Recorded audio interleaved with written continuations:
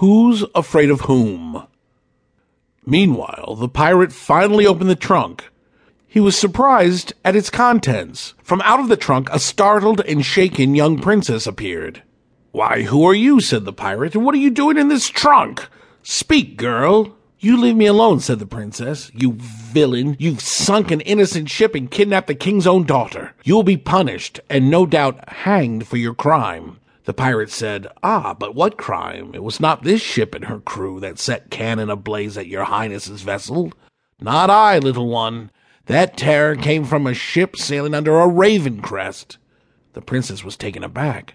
"The count's ship?"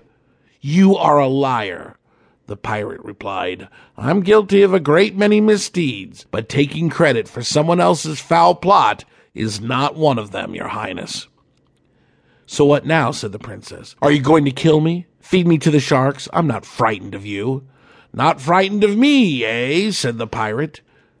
The princess looked up at him and said, "Why should I be frightened of you? You claim to be a pirate, but you've done nothing to cause me worry. I have watched as pirates and cutthroats were sent off to the gallows, even when I was supposed to be locked in my room. I've seen real pirates twist in the wind. If you're a real pirate, prove it.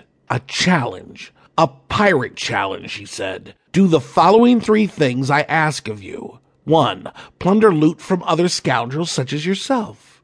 2. Sail between 2 fighting ships. And 3. Most importantly, you must return to me a diamond and gold locket given to me by my father the king. It's in my room in the castle in a high secure tower. If you can do these 3 things, you will prove your pirate worth."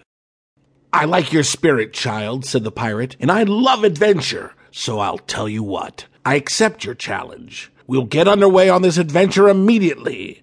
And as for you, you may scrub the decks, wash the dishes, and cook our lunch. Men, let us set sail! We have some scoundrels to plunder." The princess had challenged the pirate to give herself time in hopes of finding out what trouble was upon the kingdom of Ardor. By having the pirate retrieve her locket, she would know if her father was still on the throne and in charge of the kingdom, or worse, in chains.